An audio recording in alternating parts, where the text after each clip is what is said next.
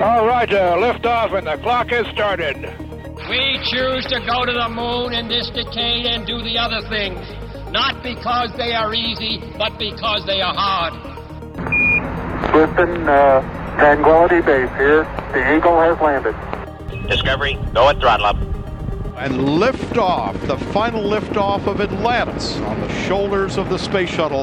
America will continue the dream.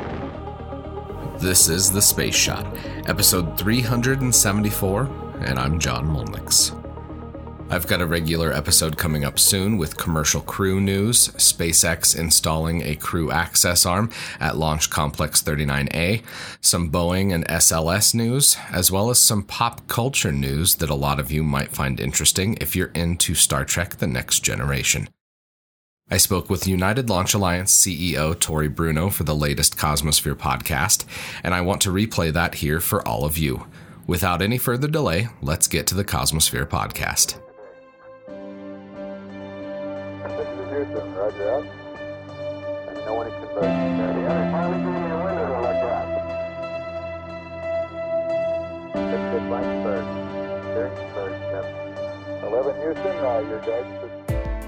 Welcome to the Cosmosphere podcast, episode 10. Tory Bruno, the CEO of United Launch Alliance, drops by to talk STEM, history, and more. I'm John Molnix, and I'm your podcast host and a volunteer here at the Cosmosphere. You can catch me here on this podcast and on my other podcast, The Space Shot.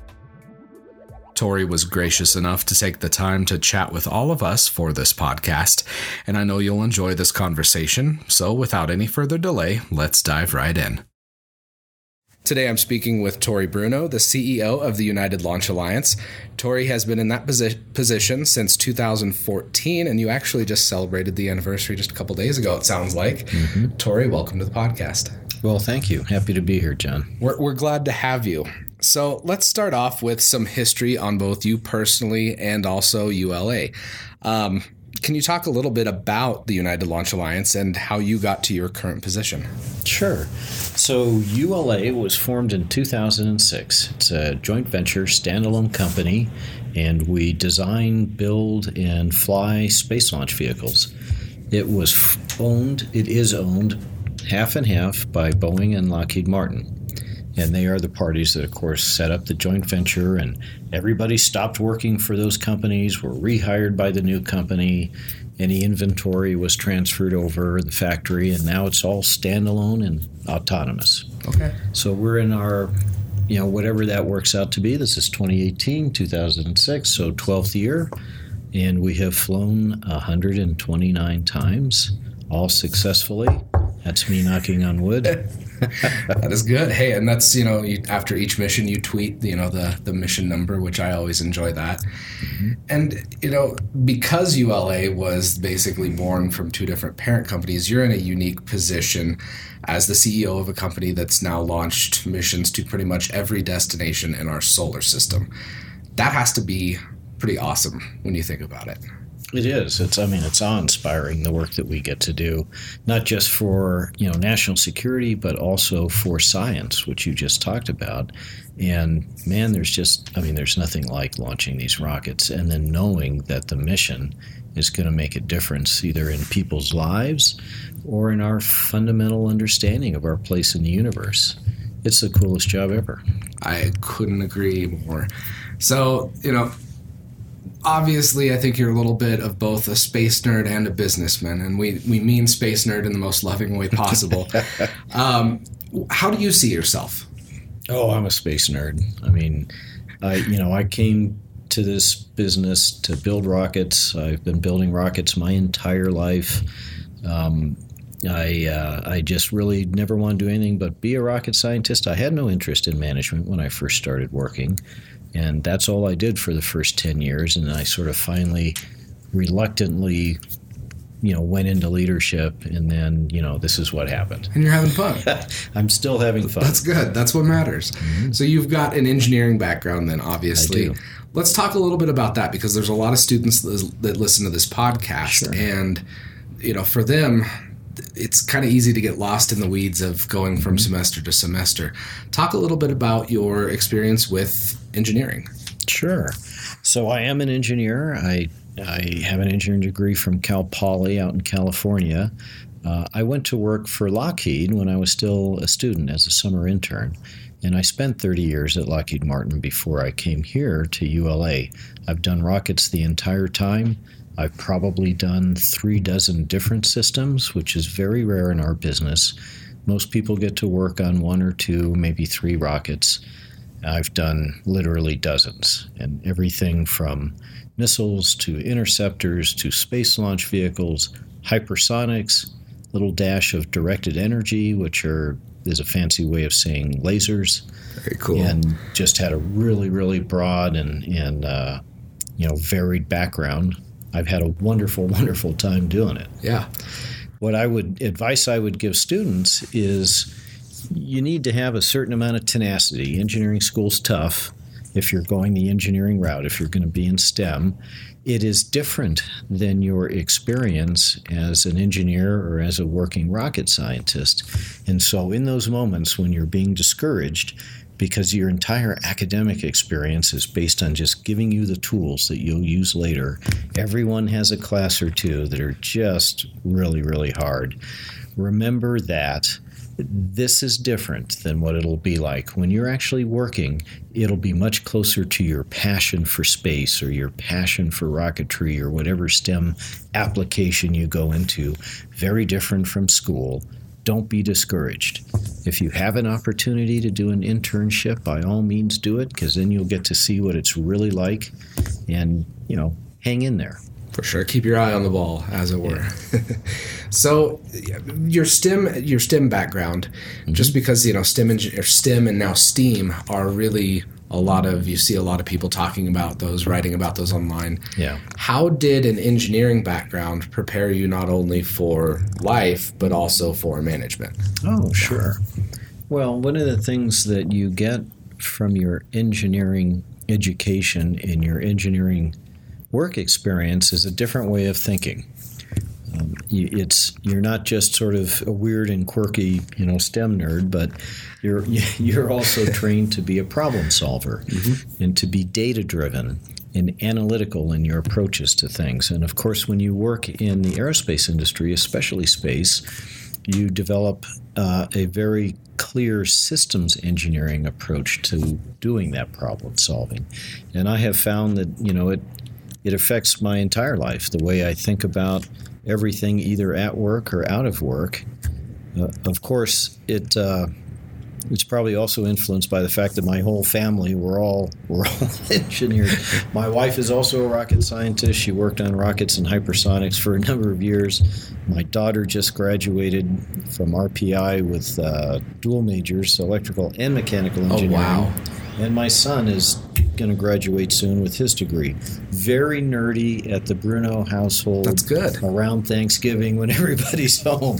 But setting aside that weird aberration, yeah, it does change the way you look at the world. And I think it helps you sort of be more logical and in some cases maybe less emotional when you have challenges. You fixate on how to get through it and how to fix it. And that's a great way to have an outlook on life is, being able to work through a problem. And I'm glad you mentioned that the whole household is into STEM education, because it's something that's important to the Cosmosphere and also to you personally, obviously, and the United Launch Alliance. Mm-hmm. Can you tell me a little bit about the education programs that ULA has for students of all ages? Yeah, sure. So we do a number of things. We encourage our employees to be out in our community, contributing in the classrooms whenever possible. We have a great program for our interns, our potential rocket scientists who would work here. So I do internships. We do paid internships. Okay. I'm a strong believer in that for 2 reasons. One, we actually put them to work. They're working people when they're here contributing. If they're engineers, they may have designs that are now flying on the rockets. If they're in communications, they have products that are out there online. Yeah. So they're doing real work. They ought to be paid for it. I put myself through college, and I would not have made it if my internship hadn't been paid for. Yeah. So I think that's pretty darned important. That intern program has within it kind of a neat thing that reaches into the community we call the intern rocket. Okay. And so every year, our interns, after work, really a volunteer basis, get together and they build a giant sport rocket, which we will launch, before they go back to school. And the payloads on that rocket come from our sister company, if you will, or partner company, Ball Aerospace. Okay. They do spacecraft. Their interns come down here and they integrate a primary payload, but then there can be as many as 30 more payloads, and they hit K through 12. Wow. So we'll have everything from really amazingly talented high school kids who put together sensor packages or remote vehicles that'll land and do something to kindergarten kids with Green Army men on parachutes. And it's just a great experience for awesome. Everybody.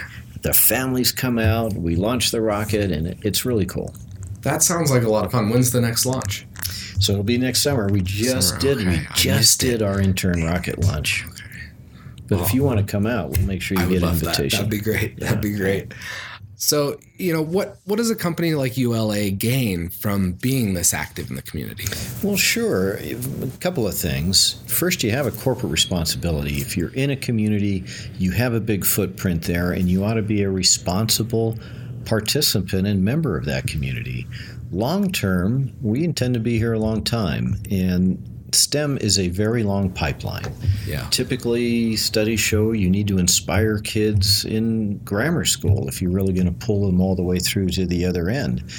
And as we talked a few minutes ago about how school is so different from your living, working life as a rocket scientist or as an engineer, that companies that participate in the community can bridge that gap for kids. They can get them inspired in STEM, what they would do with a STEM career, and help give them that fortitude to, get through that STEM education, which is often pretty tough. Yeah. I was a political science major, so for me personally, my math classes ended when George W. was president. So it's been a while for me. I've used more math in my new job in the last couple months than I have in about the last decade. So STEM is important. So everybody should, keep at it if that's what your goal is. Well, I'm glad you also brought that up, because I don't want to only talk about STEM, because a lot of people think you can't work in space or rocketry unless you have a STEM degree. And that's just not true. Mm-hmm. It takes all kinds of skills and lots of different people with different backgrounds to make a company like this work that ultimately turns into a rocket and a mission to space. We have all sorts of people. We have political scientists on our staff. We have communicators. We have videographers. We have finance people with a business and accounting background. It's a big job in a big team to make one of these gigantic rockets happen. Yeah. Well, it's everything, in the movie Apollo 13, they talk about it's everybody from the janitor up to the astronaut, basically. And that really, from what my experience now in the industry is not an exaggeration. So I'm glad you mentioned that. It's completely true. So, speaking from personal experience, the company that I now work for has a constant shortage of qualified machinists. So it's not just, people that are going into school for a bachelor's in engineering. It's also people that are going through to a trade school. What would happen to the industry as a whole if the labor force for machinists or for trade school applicants were to dry up? What would happen to a company like ULA? It would be over. It would dry up. So the amazing thing about space vehicles and space launch vehicles or rockets is that you have an interesting mix of skills that are required to build these rockets. On the one hand, there's very high-tech sort of manufacturing technologies that we're using, like additive manufacturing and computer-controlled machines, where we need technicians that are very, very technically skilled and tech-savvy. On the other hand, at the same time, a lot of the rocket is built by sort of hand craftsmanship. I think people imagine sometimes aerospace factories with a bunch of robots and not many people, and it's just not like that. Yeah.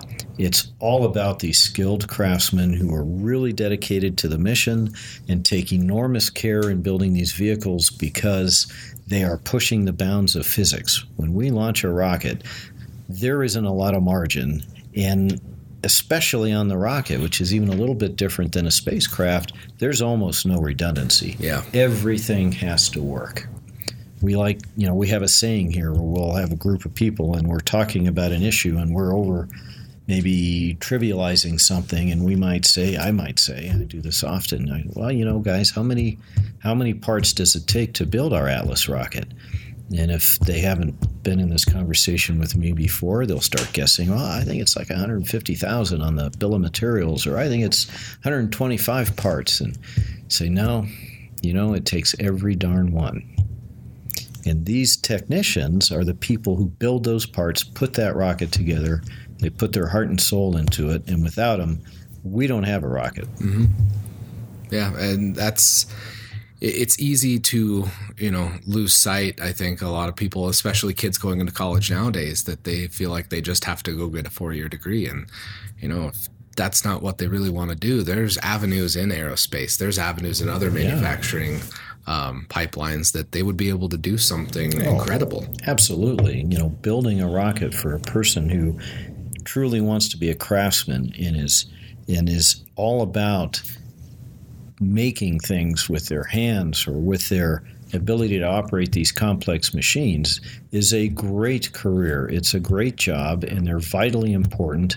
And you can really have, a wonderful time in your work life doing that kind of work, contributing to these incredibly important missions. And they should not feel that they are forced to take another path if that's where their interest lies. I'm glad that you feel that way as well, because that's something that, for students, it's easy to get discouraged. So there's always avenues for them no matter what they're going to pursue. So, and this is something that I've asked people in all parts of the aerospace industry, and it's been kind of a variation on the same question. And you mentioned tenacity earlier, but besides being tenacious, what are some qualities that students should have? I mean, you touched on it a little bit earlier, but I really want to follow up with this. Yeah, well, you have to have a passion and an idea about what you're going to do with these skills afterwards, because that's your compass. Academically, time management is hugely important. And you have to, if not love every single one of your classes, you should like math and science, because you're going to be doing that for a number of years. And you've got to feel like you have some aptitude there. There's a little bit of a difference in engineers and, here are rocket scientists who are focused on applications versus people who are going to do basic, research, for example, because engineers will think of things like math and the other classes they have as tools to go and accomplish this end, to build a spacecraft, to build a rocket, an airplane, or whatever. There are people who love just the beauty of math itself for math's sake and would be perfectly happy doing research and developing mathematical tools for other people. The applied people, it's a little bit different, right? It's for us, for an engineer, calculus is a wrench. Differential equations is a screwdriver. I like my screwdriver, but what I really like is the thing I'm working on. Exactly. Oh, man, well, as someone who doesn't know how to use either of those metaphorical wrenches or screwdrivers, I'm glad some people know how to use that. So, Tory, you're really active on Twitter, which is something that I'm really happy about. You engage with everybody from Astronaut Abby to students around the world to even podcasters like me. I'm incredibly grateful for that. But why do you do that? Why are you so active on Twitter? Well, it's really a personal thing. I feel that because space touches all our lives every single day, that there should be more awareness of that, and the industry that allows that to happen itself should be more accessible to people. And so it's a personal goal I have to improve that situation, and that's why I spend the time on social media.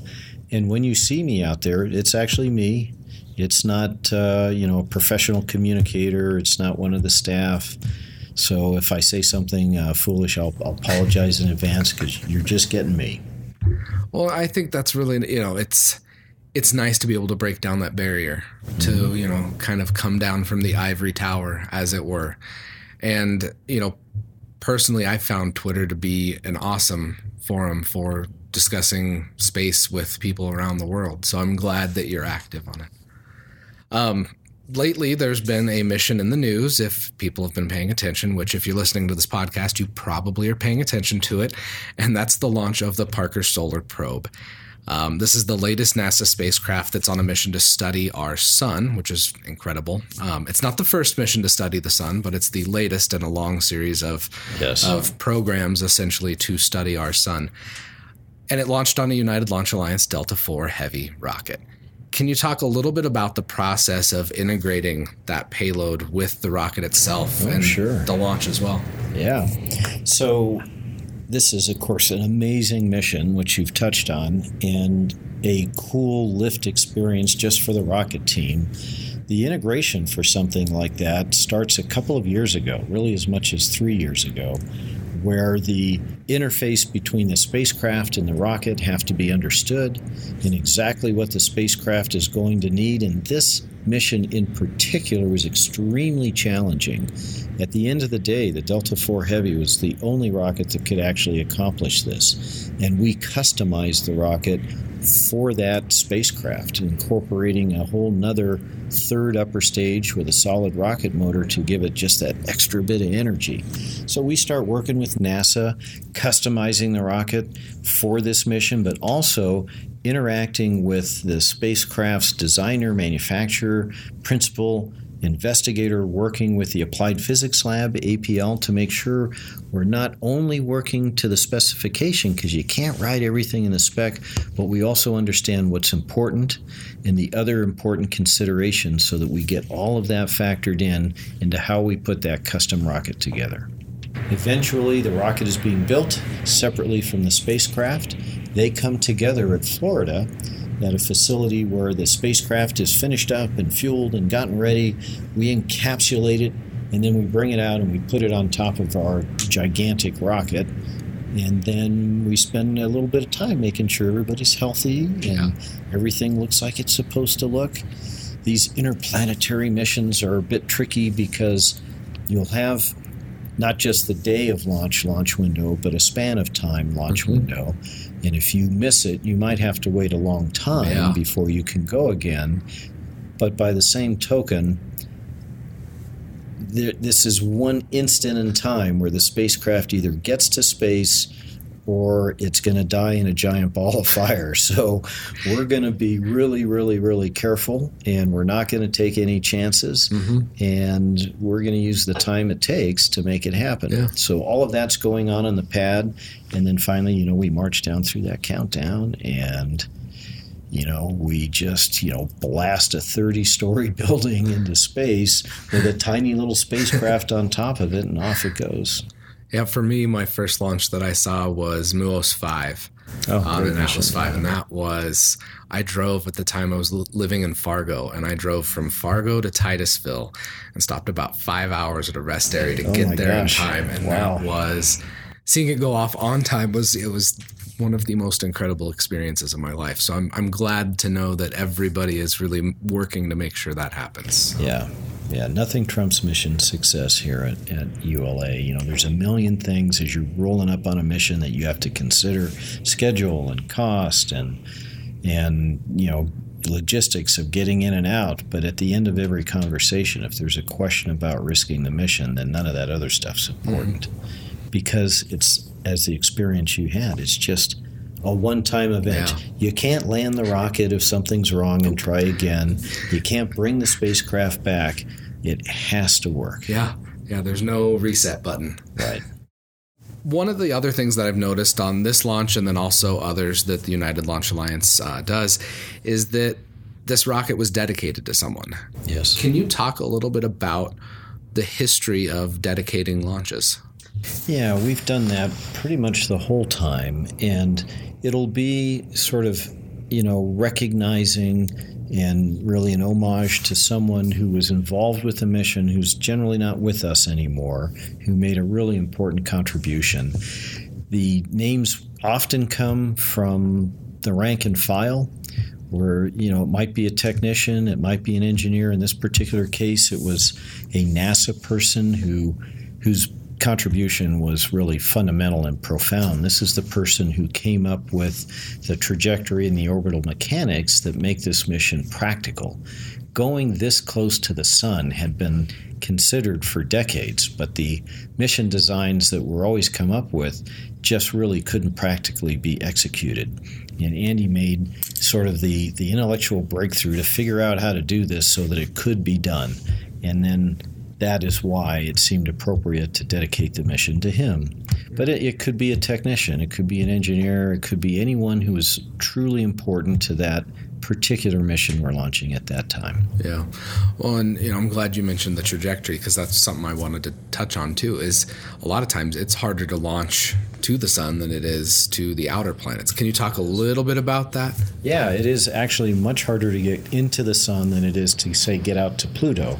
So our previous speed record was New Horizons, 36,000 miles per hour when it left Earth. This one was even faster, 43,000 miles per hour leaving Earth. And after its 7 Venusian flybys, fastest human object ever in the universe at 430,000 miles an hour, an incomprehensible speed. Why is it hard to get to the sun? Because we're already orbiting the sun. So I think intuitively people would imagine, well, the sun, it's this giant gravity well and you'll just fall into it. But you and I are orbiting the sun right now at 67,000 miles per hour. And if we're going to get any closer to the sun, we have to take that velocity back out and change the energy of our orbit to get there. That's why it's so hard.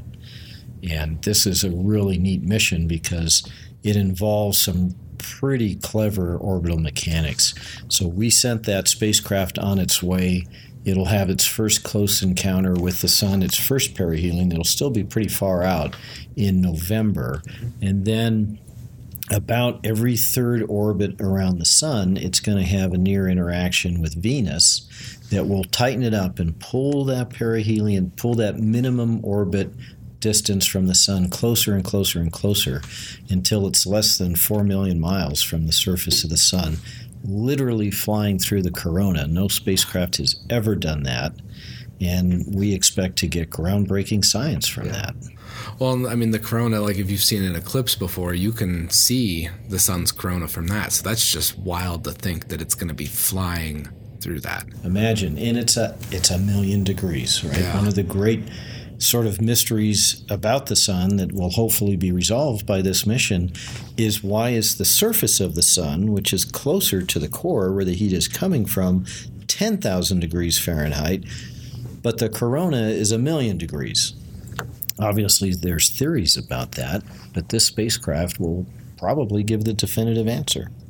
That sounds incredible. And, it's humbling to think how little we still know about the star that we orbit around. So being able to be involved with this mission, I'm sure that's probably one of the highlights for you.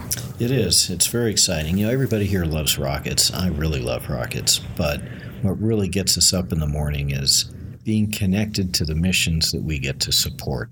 And this mission was special in a whole nother way in that regard, in that Dr. Parker was there with us. Yeah. He did the research that predicted the existence of solar wind and published way back in 1958 and took a lot of criticism. I think people thought he was a kook at the time. And, of course, later, a few years later, it was discovered that he was absolutely correct. Mm-hmm. Space is not an empty vacuum. There's all sorts of things happening in space. And now we get to, 60 years later, actually fly a mission to the sun and get all of the answers that go with that original research. And he was there to see it, 91 years old. It was really cool. That's awesome. Very fulfilling, I'm sure, for him. Mm-hmm. Well, Tory, it has been a pleasure. I really appreciate you coming on the podcast, and we hope to have you on again soon. Oh, it was my pleasure. Love to. Thank you. Thanks for listening to the Cosmosphere podcast. Make sure you share and subscribe to the show. Visit cosmo.org for more information about the museum. And if you could, leave us a review on iTunes. For the Cosmosphere, I'm John Mulnix.